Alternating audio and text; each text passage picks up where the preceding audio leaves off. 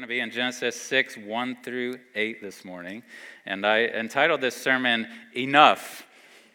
And I was thinking just the power of one word, that one word can have like that. When somebody says that, especially with the exclamation point at the end, there's a lot being communicated in that, right?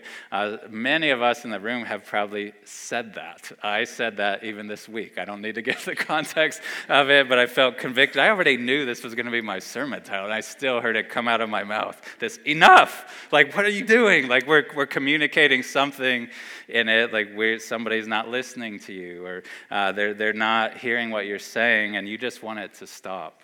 That's when we are often saying, enough. And usually there's a silence after that, right? We know what's being communicated. So we say that sometimes, but most of you in the room have probably also been on the receiving end of that before too. That's a whole different thing, right? When your mom or dad or your coach or whoever is put up with enough of your nonsense, and they sometimes yell, and maybe not with righteous motives in their heart, they yell, enough! Like that it should have a sobering effect on your heart, right? It should make you stop and evaluate, what have I been doing? Like, should I be pressing down this road? It's a jolting thing to have that said to you. And I mention that because I feel like Genesis 6, 1 through 8 is kind of like a divine enough. I think that word's not in here, but I think that's the tone and what God is trying to communicate in the actual events that are described, but also in the recording of it for us and as recipients of it who hear it today. Is I think God, if you were going to summarize this in one word, is saying enough. And so we're going to look at this text. We're going to dabble into it. Like I mentioned, there's all sorts of questions and things that this text will prompt in your mind. If you're a careful reader, a thoughtful engager of the scriptures, I am not going to answer every question that you have from this. That's not the intent. But I want to review where we are in this story, then read it and just try to explain it and apply it to us. And so what we've seen as we've been going through Genesis the last several months now is we've seen some basic things. We saw God create the world, right? Speak it into existence. We saw him create humans as the crown of creation, right? But then we saw in pretty quick succession, we saw Adam and Eve rebel against God, listen to the voice of the serpent, right? Take of the fruit and eat. And we saw God expel them from the garden, right? Press them away from him. We've seen some things since, the murder between siblings. We've seen most recently, after God had given this promise of the serpent crusher back in the garden, we saw these stories unfold where we saw two genealogies of these sons of Adam and Eve, where we saw this genealogy of Cain, the murderer, and then we saw the genealogy of Seth, who was the son who God gave to them after Abel had been taken. So that's what we've seen most recently, and we ended chapter 5 last week where there was this mention. I didn't even really get to touch on it a lot, but there was this mention of Noah, right? And this genealogy of Seth. He was this man as a descendant of Seth. Noah, it says, was 500 years old, and it gave the names of his sons. And so what we see as we come to this text this morning is that just even hearing that name Noah associates in our minds, and it would have with these original readers, the flood. That we know that story is right on the cusp, right? That's what we're going to hit next week, is we're going to start to get into the story of the flood, and it'll take us a few weeks to get through that because it's a long record. But we're nearing the story of the flood, and this is the last little statement. 6, 1 through 8 are like the last statement of God. He's describing what this pre-flood world was like, and even what precipitated it. Pun not intended, but I guess intended now. What precipitated this flooding of the world. And so what we're going to see, as I read this, you're going to see what I think are angelic beings marrying humans, right? We're going to see them joining in this rebellion, deepening this rebellion of the humans against God. And then we're going to see what God sees, what his perspective of all this is as sin increases on the world. And what we're going to see is like an absolute reversal of what we saw in chapter 1, right? That where we're getting at as the flood is looming is that it's a reversal of the creation at the beginning. And so I'm going to read this at long last, 6, 1 through 8. And at the end of it, as I've been doing the last few weeks, I'm going to say, because it is true, this is the word of the Lord. And then in response, if you believe that, I would encourage you after I say that to say, thanks be to God. Okay? All right, Genesis 6, 1 through 8. Moses, under the inspiration of the Spirit, continued his record this way. When man began to multiply on the face of the land, and daughters were born to them, the sons of God saw that the daughters of man were attractive, and they took as their wives any they chose. Then the Lord said, My spirit shall not abide in man forever, for he is flesh. His days shall be 120 years. The Nephilim were on the earth in those days, and also afterward, when the sons of God came into the daughters of man, and they bore children to them. These were the mighty men who were of old, the men of renown. The Lord saw that the wickedness of man was great in the earth, and that every intention of the thoughts of his heart was only evil continually. And the Lord regretted that he had made man on the earth, and it grieved him to his heart. So the Lord said, I will blot out man whom I have created from the face of the land, man and animals and creeping things and birds of the heavens, for I am sorry that I have made them. But Noah found favor in the eyes of the Lord. This is the word of the Lord.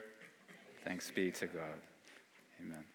I want to summarize, as I typically try to, this text in one sentence, and then I'll explain what I mean by it.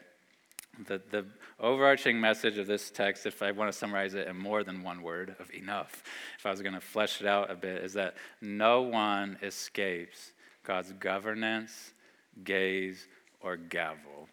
That no one escapes these things. And you'll see what I mean here, that nobody, not in this room, not in Noah's day, not in the future, no one, humans, angels alike, no one escapes God's governance, no one escapes his gaze, and no one ultimately escapes his gavel. And so I want to show you what I mean from this text by those things. So I want to start at the beginning, that no one escapes God's governance. And I think you can see that in the first paragraph, verses 1 through 4. This text can kind of easily get divided in two paragraphs, verses 1 to 4 and then 5 to 8. In that first paragraph, I think what you're seeing here is this very simple truth that no one can operate outside of God's governance. There are no free agents just doing purely what they want, that God cannot and will not ultimately stop. That God governs everyone. God governs all of his creation, right? What is described here in verses 1 through 4, I don't know what adjectives to use. It's wild. It feels strange to us, to our modern sensibilities, what's described here. But I just want to remind you that what we're reading here is actual history. We talked about this at the very beginning of Genesis. These are not myths.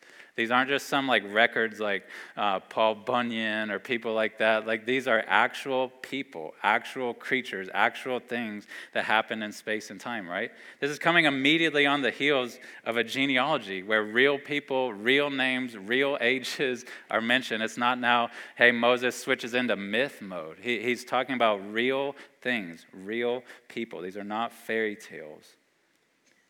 Which makes it harder for us to understand, right? Because this is describing things that are hard for us to wrap our minds around. What I think you're witnessing here and what's recorded for us in these 4 verses is like a conspiracy of sorts between angelic beings and human beings. This conspiracy, this working together in ways that they had not before, right? And I'll explain what I mean. So if you look at the text itself, what it says in verse 2, so it describes in verse 1, hey, the humans were supposed to multiply on the earth, and they're starting to do that, but at some point in time, we don't know exactly when. Verse 2, he says there's these 2 groups of people. He calls them the sons of God and the daughters of man. And what he says is that these sons of God find the daughters of man attractive.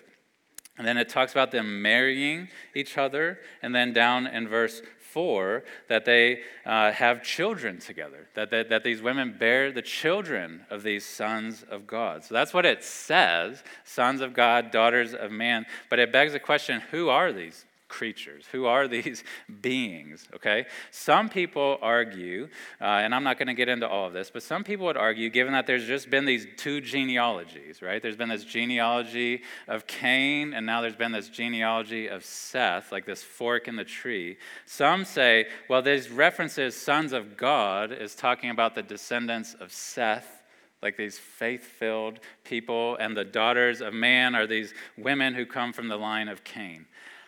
For all sorts of reasons, I don't agree with that interpretation. I don't have time to get into all of it, but that would be a simpler way to explain this to our minds, right? Because you don't have angels involved. There's no strangeness. It's just this intermarriage of sorts between the faithful and the faithless, right? Because that does get repeated as we get into Exodus and Leviticus, right? But I don't think that's what's being described here, because this phrase, the sons of God, is used in the Old Testament in a very particular way.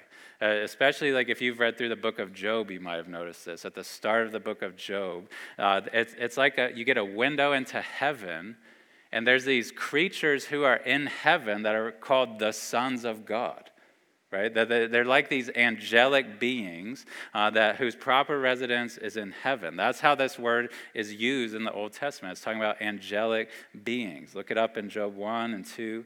Those are the primary places that you see that. And so what I think is being described here, and I know this may make some of you think I am crazy, is I think what Moses is describing is that there are these angelic beings who we're not told exactly how, but that they somehow either take human form or inhabit humans, and who marry the daughters of man, who are human women. They marry them, have a relationship together, they live in marriage, they're intimate together, and they bear children together. That is what I think this text is describing. I don't know how else to read it at face value, and I don't want to have to try to read it other ways. And if you think I am crazy, I would just encourage you to, for yourself, read how the Apostle Peter and the biblical author Jude in the New Testament, how they refer to this story. Because I think they interpret this story how I just said to you. You read Jude, for example, in Jude verses 6 and 7, he wrote about, this is Jude's words in the scriptures, Spirit-inspired interpretation of these events. He talks about angels who did not stay within their own position of authority, but left their proper dwelling. And then he keeps going and talks about how they engaged in sexual immorality. I think he's talking about Genesis 6.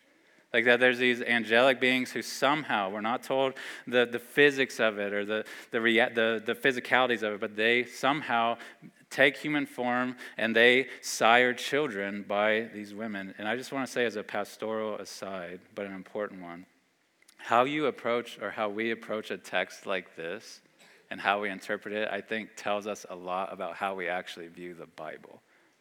Like, do we read it to let it shape our understanding of history and of reality and of the future? Do we, even with its things that seem wild to us and edges and unexpected twists and turns, do we let it teach us and it shape our worldview? Or do we come to the scriptures with our 21st century mentality and what's possible and not, and what's real and what's not, and just lay it over and say, angels and women, no way. Sweep that aside. It must mean something else. This is important. I think this is revealing how humble we are to come to the scriptures and let God speak to us. A couple other things I would note from this section. I think these women, these daughters of man, and their families by extension, their parents or families who allow or even encourage these marriages, I would say that they are co-conspirators.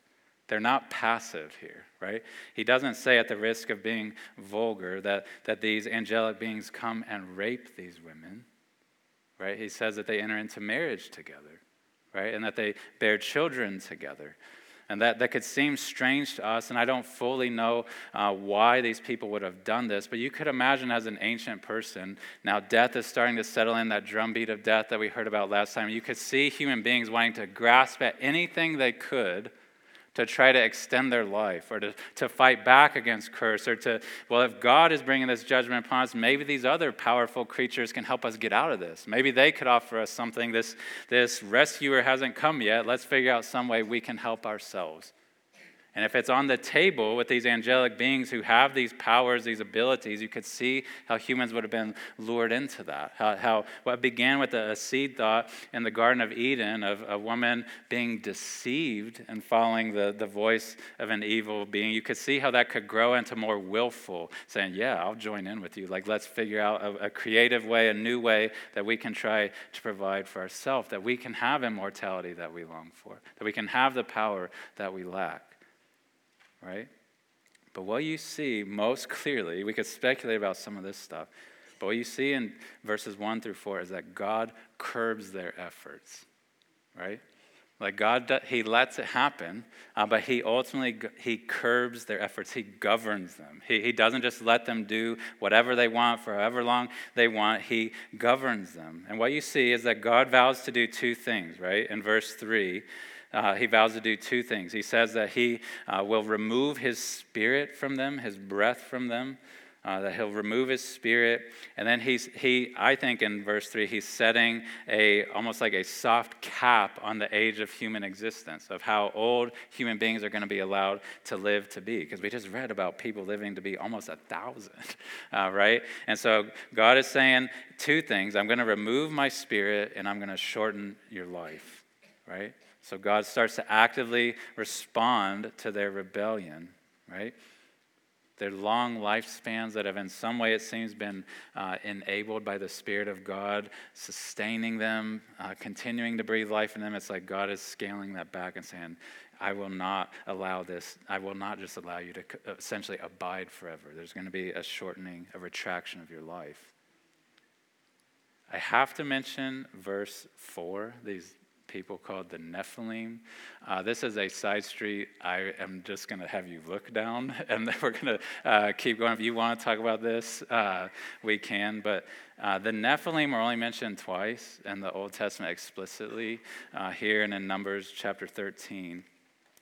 My best understanding of who these Nephilim that are mentioned in verse 4, which note he says that they were there in those days and then afterward. I think what he's saying there is they were there before the flood and then they're here now in Moses' time.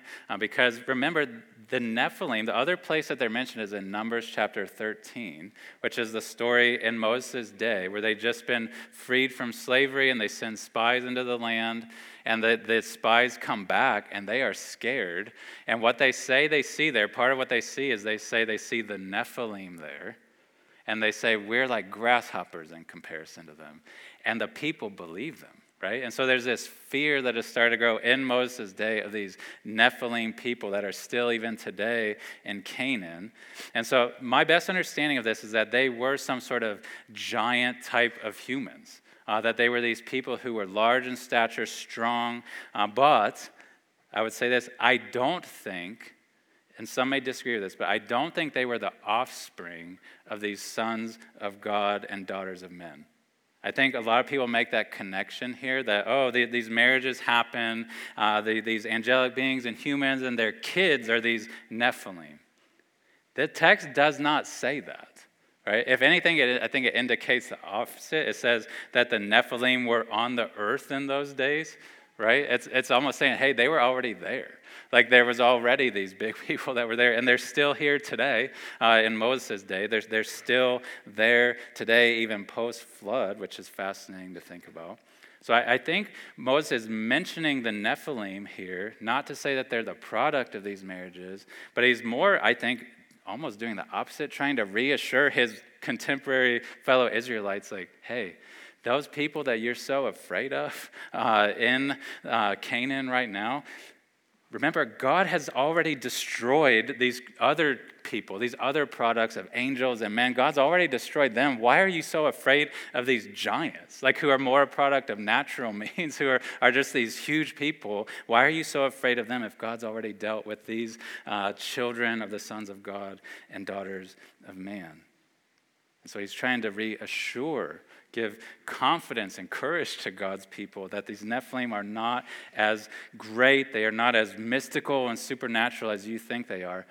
But I would say, even if they were, like even if you think the Nephilim are the product of these marriages, these twisted, perverse marriages, even if they were, the broader point of this paragraph is that All creatures are subject to the governance of God. Sons of God, Nephilim, whoever, like Satan himself, the serpent, all of them are subject to God's governance. There is no one who is not. That is the point God is making in recording this for us. But this is perplexing to us, right? That God would let certain things like this happen. Why would God let angelic beings come and marry human beings? Like, that makes no sense in our mind. Why does he let this happen? Why does he give this long leash to humans, this long leash to angelic beings? It feels perplexing to us, right? And we still deal with this in our day and age. Like when we observe wickedness in the world, when we observe it in the lives of other people, we sometimes are perplexed. God, why are you letting this? It seems like you're not governing this at all. Like it seems like this is just spinning out of control and you're just letting people do whatever they want. It can tempt us to think that God is not seeing it, that he's not doing anything about it. And we see that in other people. Sometimes we feel that in our own hearts, this twisted temptation to think, well, God has let me go this far in rebellion. He's not stopping me. I can just keep pressing out. Like, is he really even there? Is he really going to stop me? Is he going to restrain me? What is going on here? But sin never goes unchecked. It does not. And this text is teaching us that even the most grievous sin, the most wild, fanciful ones that we can think of these angelic beings conspiring with human beings, even that is governed. God governs, right? He starts to set a leash, like to pull back the leash, right? Like, I don't have a dog, but I used to when I was a kid. And when you take a dog out on a walk, you have a leash attached to it typically, or I would recommend that at least, especially if you live in a neighborhood. That leash serves a purpose. It's not always getting snapped, right? Usually the dog is right by you, but it's still on a leash. And sometimes if it's a long leash, they can go and they could start to feel like they can do whatever they want, right? That they can just go as far as they want, do whatever they want, sniff whatever they want, eat whatever they want. But you as the owner, you have it on a leash where if and when you need to stop it and want to stop it, you can, right? And you will. And this text and this whole story here and then the flood that follows is showing us God has everyone on a leash. Every creature. Satan himself, you, me, he has all of us on a leash. He is in control. He can shorten life, right? He had sustained life. We joke sometimes when I was a kid, parents would say, like, I brought you into this world, I can take you out of it, right? Like, God is the one who can truly say that. Right? Like he has us on a leash and he can snap it back. And when evil abounds, whether within our own heart or as we see it in the world, we must never see God as some dog owner who is chasing after his dog that's gotten away from him, as if he's lost a hold of the leash. Right? God holds the leash. Like he is always in control of it and can snap it back whenever and however he wants. He is in control. No one escapes God's governance. But what we see as we get into the second paragraph is this, that no one can escape God's gaze either. And this is kind of already implied in this text, but God sees everything. God knows everything. He sees all. Right? So no one can escape God's gaze. So we see these mighty men who are the product of these marriages. What we see as we get into verse 5 and 6 is that Moses records what God himself saw. Right? That's the language he uses at the start of 5. The Lord saw that the wickedness of man was great in the earth. Right? So what God sees as he looks out over his creation, as he sees the wickedness of man. And note he says man. He's not blaming all this stuff on angels and like these humans are responsible for the things that are taking place. And what God sees is the wickedness of man. And I would say Moses very intentionally here in verse 5 is using language of what God saw because he's wanting to have it be a powerful contrast to what God saw back in chapter 1, right? If you were here with us when we were back there, it was recorded that at the end of his creation, of that creation week, Genesis 1:31, God saw everything that he had made, and behold, it was very good, right? That's what God originally saw. was this good creation that he had created that was perfect. But now as God looks over his creation and looks at humans in particular, what he sees instead is wickedness, and great wickedness at that, that's in the earth. But as he continues in verse 5, what we start to realize is that God sees more than just our outward actions. It's not just like God's observing what we observe. Like, I see you all right now, you see me. Like, we see outward, external things. What the end of verse 5 shows us is that God sees deeper. He sees the unseen. He sees even to what us is unseeable. He sees the human heart, right? And what he sees there is awful. And I think this should stagger us, what we read in verse 5 of this depiction of what God sees when he looks into the human heart, into the hearts of man in his day, and I would say even into the hearts of unredeemed people in our day. What Moses records is that God saw that every intention of the thoughts of his heart was only evil continually. There is no, I would challenge you to try to find one. There's no stronger description of human depravity in all of the Bible than this verse. Like, did you notice? I don't think you could calculate a sentence or craft a sentence that's more forceful in trying to make the point of how depraved and sinful the human heart has become, right? He says that the Lord sees that every intention of the thoughts of man's heart, so every intention was only evil continually, right? It's like he's stacking up words so we can't wiggle out of this. It's not that he says, what God saw was that some of the intentions of human hearts were partially evil, like intermittently, come and go. That's not what he says. He says every intention of the thoughts of his heart was only evil continually. So all of it and entirely it and constantly it. That there's sinfulness, there's evilness and wickedness even down in the human heart, right? So he's clearly describing people of that day, the pre-flood world, that way. But what I would want you to hear is that this is not just describing ancient people, pre-flood people. We're going to see a couple chapters from now, Genesis 8, a very similar description is used after after Noah walks out of the ark. We'll see in Genesis 8:21 that God is going to say again that the intention of man's heart is evil from his youth. Like, you're born with it, basically. Like, that's who we are. Like what Jared read, that we're by nature children of wrath. Like, that's how we are born, is with this bent away from God, a bent toward wickedness and sin. That is how we come into this world. So this descriptor in 5 is not just describing these men of renown and these mighty men who are the product of angels and women. It's describing all of the humans.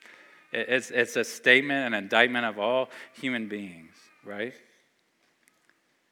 And left to ourselves, apart from the intervening work of God by his Holy Spirit, this text is describing us. This text is describing you. This text is describing me, unless and until the Spirit of God changes that. This is how we're born into the world. This is how we enter into the world, right?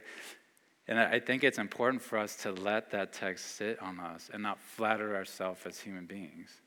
Because what God sees is what is real. Right? Like, we can deceive ourselves. We can look at external spiritual realities or actions that we do and think, oh, that person must have a good heart. When meanwhile, if we could see internally into them, we could see that even their righteous deeds are driven by selfishness and trying to earn things with God. Our hearts are bent away from God, left to ourselves. Right? We are more sinful than we realize. Pastor Tom, one of our pastors here, he taught Sunday school this morning, did a great job. He is not paid by the church. He serves free of charge, so to speak, which I'm grateful to God for. But his paid employment over the years has been working in imaging at the hospital in town. I've heard him talk about before, and it just lodged in my mind, of how sometimes he does these scans of people, of patients, who come in, and they know something might be wrong. They've sort of had these symptoms, maybe these small things on the outside.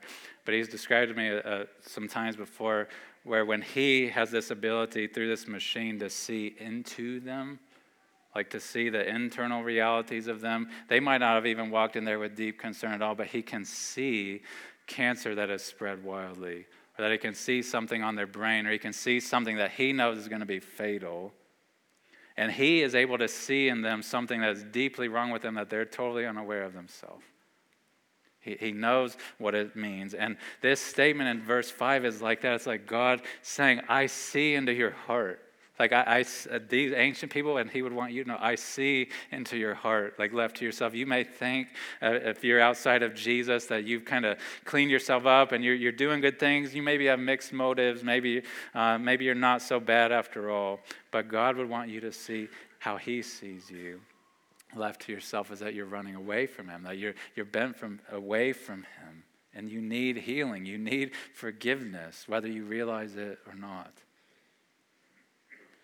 So God, we're told what he sees, but then we're also told what he feels, which is fascinating and sobering to not just think, what does God see in this world or see in us, but how does he feel in response? What impact, what effect does it have on him?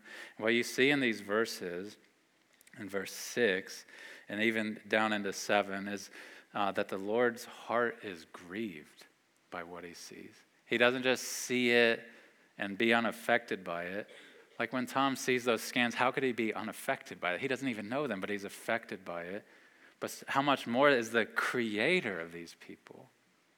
Like when he sees the depths of their sin and their rebellion against him, not just their outward acts, but their inner bent even away from him, this text says that his heart is grieved, right? There's this, what people call anthropomorphic language. It just means that like human emotions, human words are attributed to God here. God is not a human, but we have his image, right? And so sometimes we can try to use language of what we feel, how we experience things to understand God. He kind of condescends to us and says, this is kind of what my inner world is like. But he says things like that the Lord regretted that he made man on earth, that it grieved him. The end of verse 6 here is that it grieved him to his heart. That the wickedness that he sees, it grieves him to his heart. And then at the end of 7, he says again, I am sorry that I made them. Here's another little side street. I'm just going to have you look down. We can know from the rest of Scripture that God is not like us. He doesn't just change his mind all the time, right? There's an important text that comes later in Moses' writings in Numbers 23:19, where he said this. This is an important hanger in our thoughts, that God is not man that he should lie, or a son of man that he should change his mind. Has he said and he will not do it? Or has he spoken and will he not fulfill it? It's these rhetorical ideas and questions where it's saying God's not like us. When he's not impulsive, he's not just like seeing something and responding like, whoa, that took me by surprise. I'm going to shift gears here, right? God is never just trying to figure things out, right? He's never just reacting on the fly to things, to the wickedness in their day, to the sin in our day. He's not just surprised or trying to figure things out. But I would say here, Moses isn't trying to write some systematic theology for us to understand how does the divine, how does he actually like relate to us, and how does his perfect knowledge and foreknowledge interact with how he engages with us personally. What Moses is trying to get at is sin grieves God's heart. Right? Like, before you read a systematic theology book, read this, that sin grieves God's heart. It grieves his heart. Your sin grieves God's heart. My sin grieves God's heart. It's not just the sin of these angels, it's the sin of all of us. It grieves the heart of God, right? Moses wanted us to feel the relational impact that our sin has even upon God, that he is grieved by what he sees. And I think this is vital for us because we often, I think rightfully, talk so much about the cross of Jesus as a legal transaction, which it is. Like there's much about the legalities of that. We have offended a righteous God. We have broken his law. But sin is more than breaking law. God is not just a set of rules, right? Or like some law book. Like God is a person. And he created us in such a way that when we disobey him, we are doing more than breaking law. We are offending him. We are grieving his heart. We are rejecting him, not just coldly breaking some law. God is not just some umpire calling balls and strikes coldly, right? Just watching passively. He is the creator who is offended, who is grieved by what he sees. And so none of us escape God's gaze. He sees your sin. He sees my sin, right? But what you see, and this gets increasingly sober as this goes, is also that no one, as we get further in this text, no one escapes God's gavel either. Like God restrains, we saw that, like he governs, and God sees, like he sees all things. But what this text shows us as we get into verse 7 is that God puts an end to sin. Like it's not just some leash, like he has absolute control and will bring judgment, right? If the first few verses were about like God's restraint, like I can snap you back, this text, verse 7, is about more like God's recompense. Like I can bring judgment. Not just put a stop to your action, but I can bring judgment upon you, right? In verse 7, this God, out of the grief of his heart, and what he sees, it says that the Lord said, I will blot out man whom I've created from the face of the land. And then he goes on and says, man and animals and creeping things, birds of the heaven, like there's going to be this judgment we see in the flood that even goes beyond humanity. But that phrase, I will blot out man, is staggering to hear. Like we've grown up knowing the story of the flood, and we know how things roll on in the sending of Jesus, which I'll get to in a moment. Praise God. But for God to say, I will blot out man. We don't blot out stuff a lot anymore. We have word processing and things like that. But when they would write in ink and they would make a mistake or something, or somebody else would put something on there that's not, you couldn't really scrub it out or erase it or white out. You would have to put more ink on it, like to remove, essentially functionally remove that thing, right? To try to make it go away. And God is saying that he is going to blot out man. What we've seen so far in Genesis, we saw like there's this drumbeat of death, right? That death comes and he died and he died and he died. I think what we see here is we remember that God is the conductor, right? Like he is the one that these beats of the drum of death are not just random, and they're certainly not governed by the evil one. Right, they are ultimately, finally governed by God. Death is not random. Like God has created life. He is the one who gave it. He is the one who can take it, right? He created it. In Genesis 1, we see here he's going to blot it out. He's going to extinguish it, right? God is speaking here of this cataclysmic event, right? This huge event of his judgment that he's about to lay upon mankind, where all of humanity, save one family, is going to be struck dead. And we'll read about that in the upcoming weeks, but I want you to see a couple things here. One is God is just in doing this.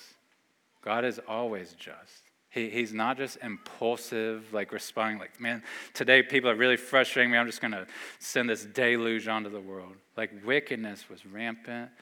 There was this angelic conspiracy with humans. They were defying him. They were spreading the seed of the serpent all over the world. God is just in doing this, right? He is perfectly just in all that he does. But what we see here is that God doesn't just restrain evil. He does do that. But he punishes it, right? God does. We agree that, I mean, it's palatable in our world to think God restrains evil, like that he governs it. He can put an end to it. But to hear that God punishes it is a whole nother level that the scriptures teach us, but that are hard for us to hear. That God doesn't just say, I'm going to snap the leash back. He's saying, I am going to blot them out.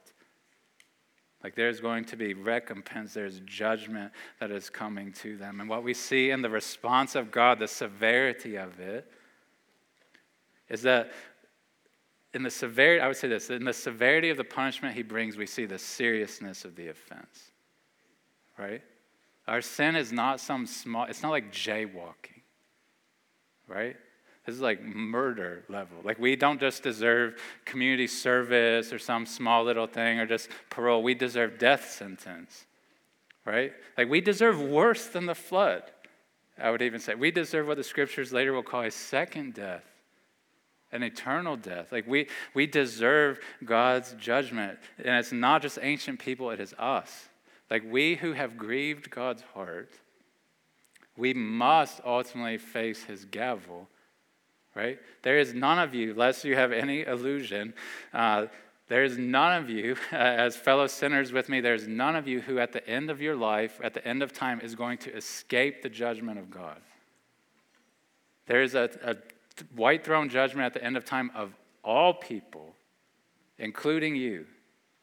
Like where we must answer, where we must give an account of our life, and we are coming in that moment before the God we have grieved, the God we have rebelled, the God that we have chucked, the God we have ignored.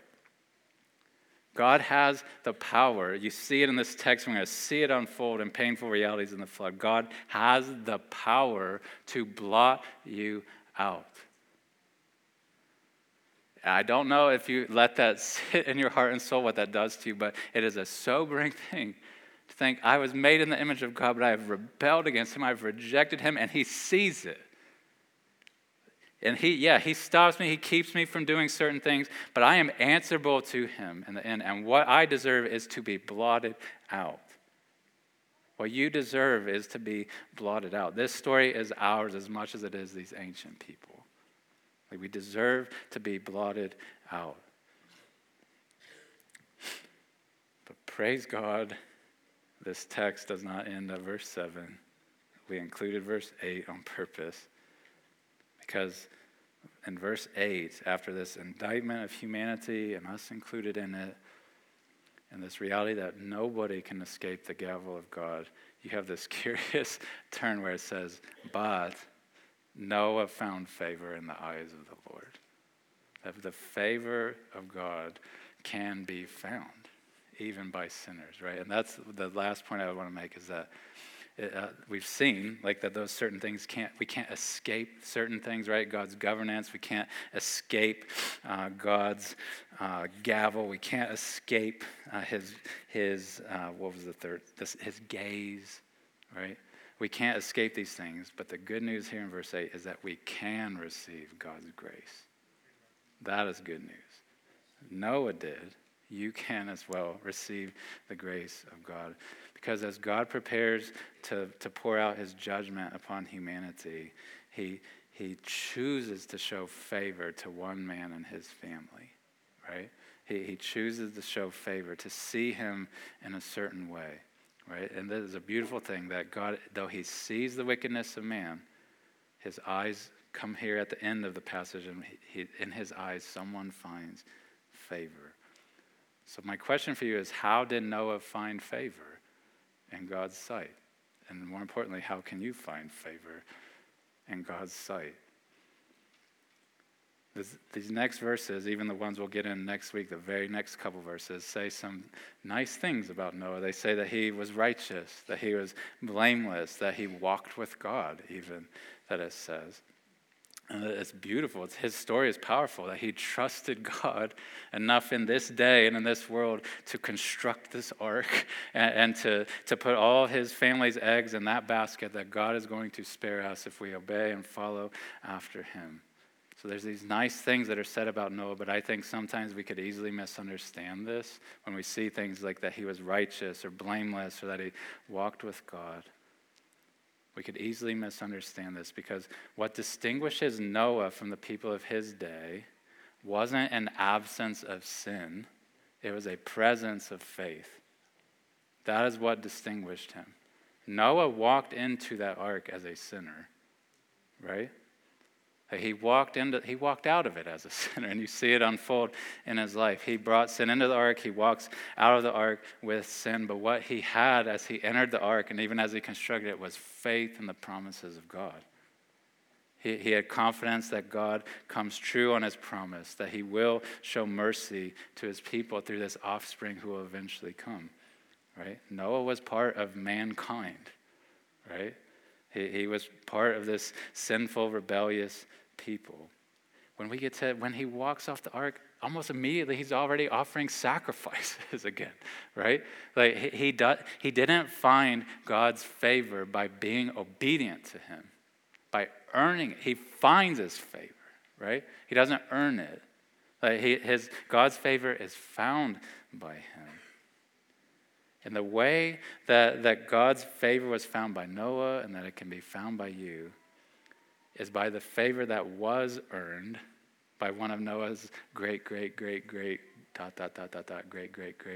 grandsons, the person of Jesus. He earned God's favor. Like he didn't just find it, he earned it. In his life, in his death, in his resurrection. I want to briefly tell you about this. This is the most important part. Nephilim, forget it. All this stuff, hear this, please. Like how you can find favor with God because you need it. And it can be found. And I want to tell you how it can be found through Jesus. Think of Jesus' life in phases. Think of his birth, okay?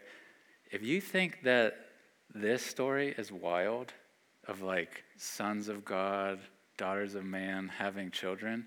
Think about what we believe as Christians about Jesus and how he came into the world, right?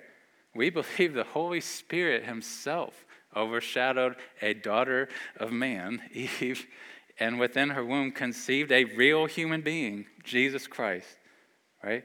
God the Son, who had always existed, he entered into our world to become a human. But while these angels and humans were conspiring to increase rebellion against God, in Genesis 6, when the Spirit of God works upon Mary and conceives this Son, it is to reconcile sinners to God, right? Not to increase rebellion, but to reconcile sinners to God. So Jesus is conceived. He enters into this world as a long descendant of Noah. And if this text indicts us today saying the wickedness of man was great and that every intention of the thoughts of our heart are only evil continually. Do you want to know what was true of Jesus in his life? Is the exact opposite of that, right? That every intention of his heart was always righteous, right? Only righteous continually. Throughout his life, from birth to death, he perfectly obeyed the Heavenly Father in ways that no human before or since ever could, right? So he perfectly obeyed. But when it comes to the end of his life, as that cross looms, if the flood's looming here, as the cross looms before Jesus, God gives a long, long leash to the forces of evil, doesn't he? When you read about the life of Christ, he enters even into Judas, right? He stirs up these crowds to want to crucify Christ. He works upon the mighty men, so to speak, of their day in Jerusalem, these powerful people. God is letting the forces of evil conspire again with even more at stake. And what they do is they conspire to see the Son of God crucified, nailed to a cross. And what we could think is God has let go of the leash. Somehow Satan and his minions have found a way to get out of his reach, to escape his governance, and now they're even putting his very Son to death at the cross. You could think God has let go of the leash. But he never let go of it. Like this was God's plan from the beginning, was for them to conspire and for them to orchestrate things to bring his Son to that cross. Right? They were doing exactly what he wanted them to do. Because at the cross of Jesus, what was happening was more than just what is seen. God the Father was laying our sins, our rebellion, our wickedness onto his Son Jesus, counting it toward him. And more than just humans putting Jesus to death, God the Father was putting him to death. Like that wrath, that gavel was coming down upon his Son. Like the judgment, the eternal judgment that should be coming down on us was coming down on him in space and time that Friday afternoon. The full wrath of God was poured out on him so that it would not be poured out upon us, right? Even to the point of death. So Christ bore all of God's wrath and he was laid in a tomb, right? He spent all the rest of Friday in that tomb dead. Spent all of Saturday, their Sabbath day, dead. Then on Sunday morning, I just like to picture this. I like how Pastor Larry talks about his sanctified imagination and my sanctified imagination. I like to picture as God the Father was seeing his son there in the tomb that Sunday morning, of him with a smile on his face saying, enough, right? Like if he had said it angrily here in Genesis 6, like enough. It's like when in that tomb that Sunday, it's like God the Father saying, enough. Like you suffered, you bore my wrath, you have experienced death for my people, and now just like Adam, I'm going to breathe life back into you, but it's going to be better than Adam. Like, because this life can never be snuffed out. 120 years, I snapped down their life. Eternal life for you, Jesus. And eternal life for all who will come in faith to you. God started this new creation that Sunday morning. And the good news for you is that you as a sinner can also find favor in the eyes of the Lord. You deserve his wrath, but you can find his favor. And the way that you do it isn't by cleaning up your life. It's by placing your trust in his son, the one who is crucified for you, the one who's raised for you. And if you will do that, God will forgive you. God will grant you his pardon. He will show you his favor now and forever. There's a text I wanted to end with. It's from Isaiah. We're on an Isaiah kick this morning. I like to start. So Isaiah 43. I want to end with this, and then we'll sing. Because Genesis 6 tells us that God has every right to blot sinners out, right? He says, I will blot out man. Like we deserve ourselves to be blotted out. But hear the subtle difference here of what God says in Isaiah 43 about himself. He says, I am he who blots out your transgressions for my name's sake, and I will not remember your sins. Do you hear the difference in that? Like God could blot out sinners like us. He should, in some sense, blot out sinners like us. He has the power to do it, right? Our sin grieves his heart. But rather than blotting out sinners, for those who are united with Jesus, what God does instead is he blots out our sins. Like the offenses that are real, the way we've marked up the papers of our life, God blots those out. Rather than blotting us out, he blots out our sins, and they are forgotten by him. They are dealt with. They're no more to haunt us. It's not that they're going to get thrown back in our face, but we can have pardon. We can have the favor of God through the work of his son. And what's more than that, here's a little sweet side street to look down and just stew on. If God said in this text, Genesis 6, that he's removing his spirit from humanity, shortening life, one of the gifts of Jesus to us is that he gives us the spirit back. Right, that he gives him to us to even live within us now and forever, right? So that's a sweet gift of God. So how do you look in the eyes of the Lord? Like how does he see you? Like do you have his favor or not? You cannot escape his governance. You cannot escape his gaze. You cannot escape his gavel, but you can receive his grace through Jesus. Amen?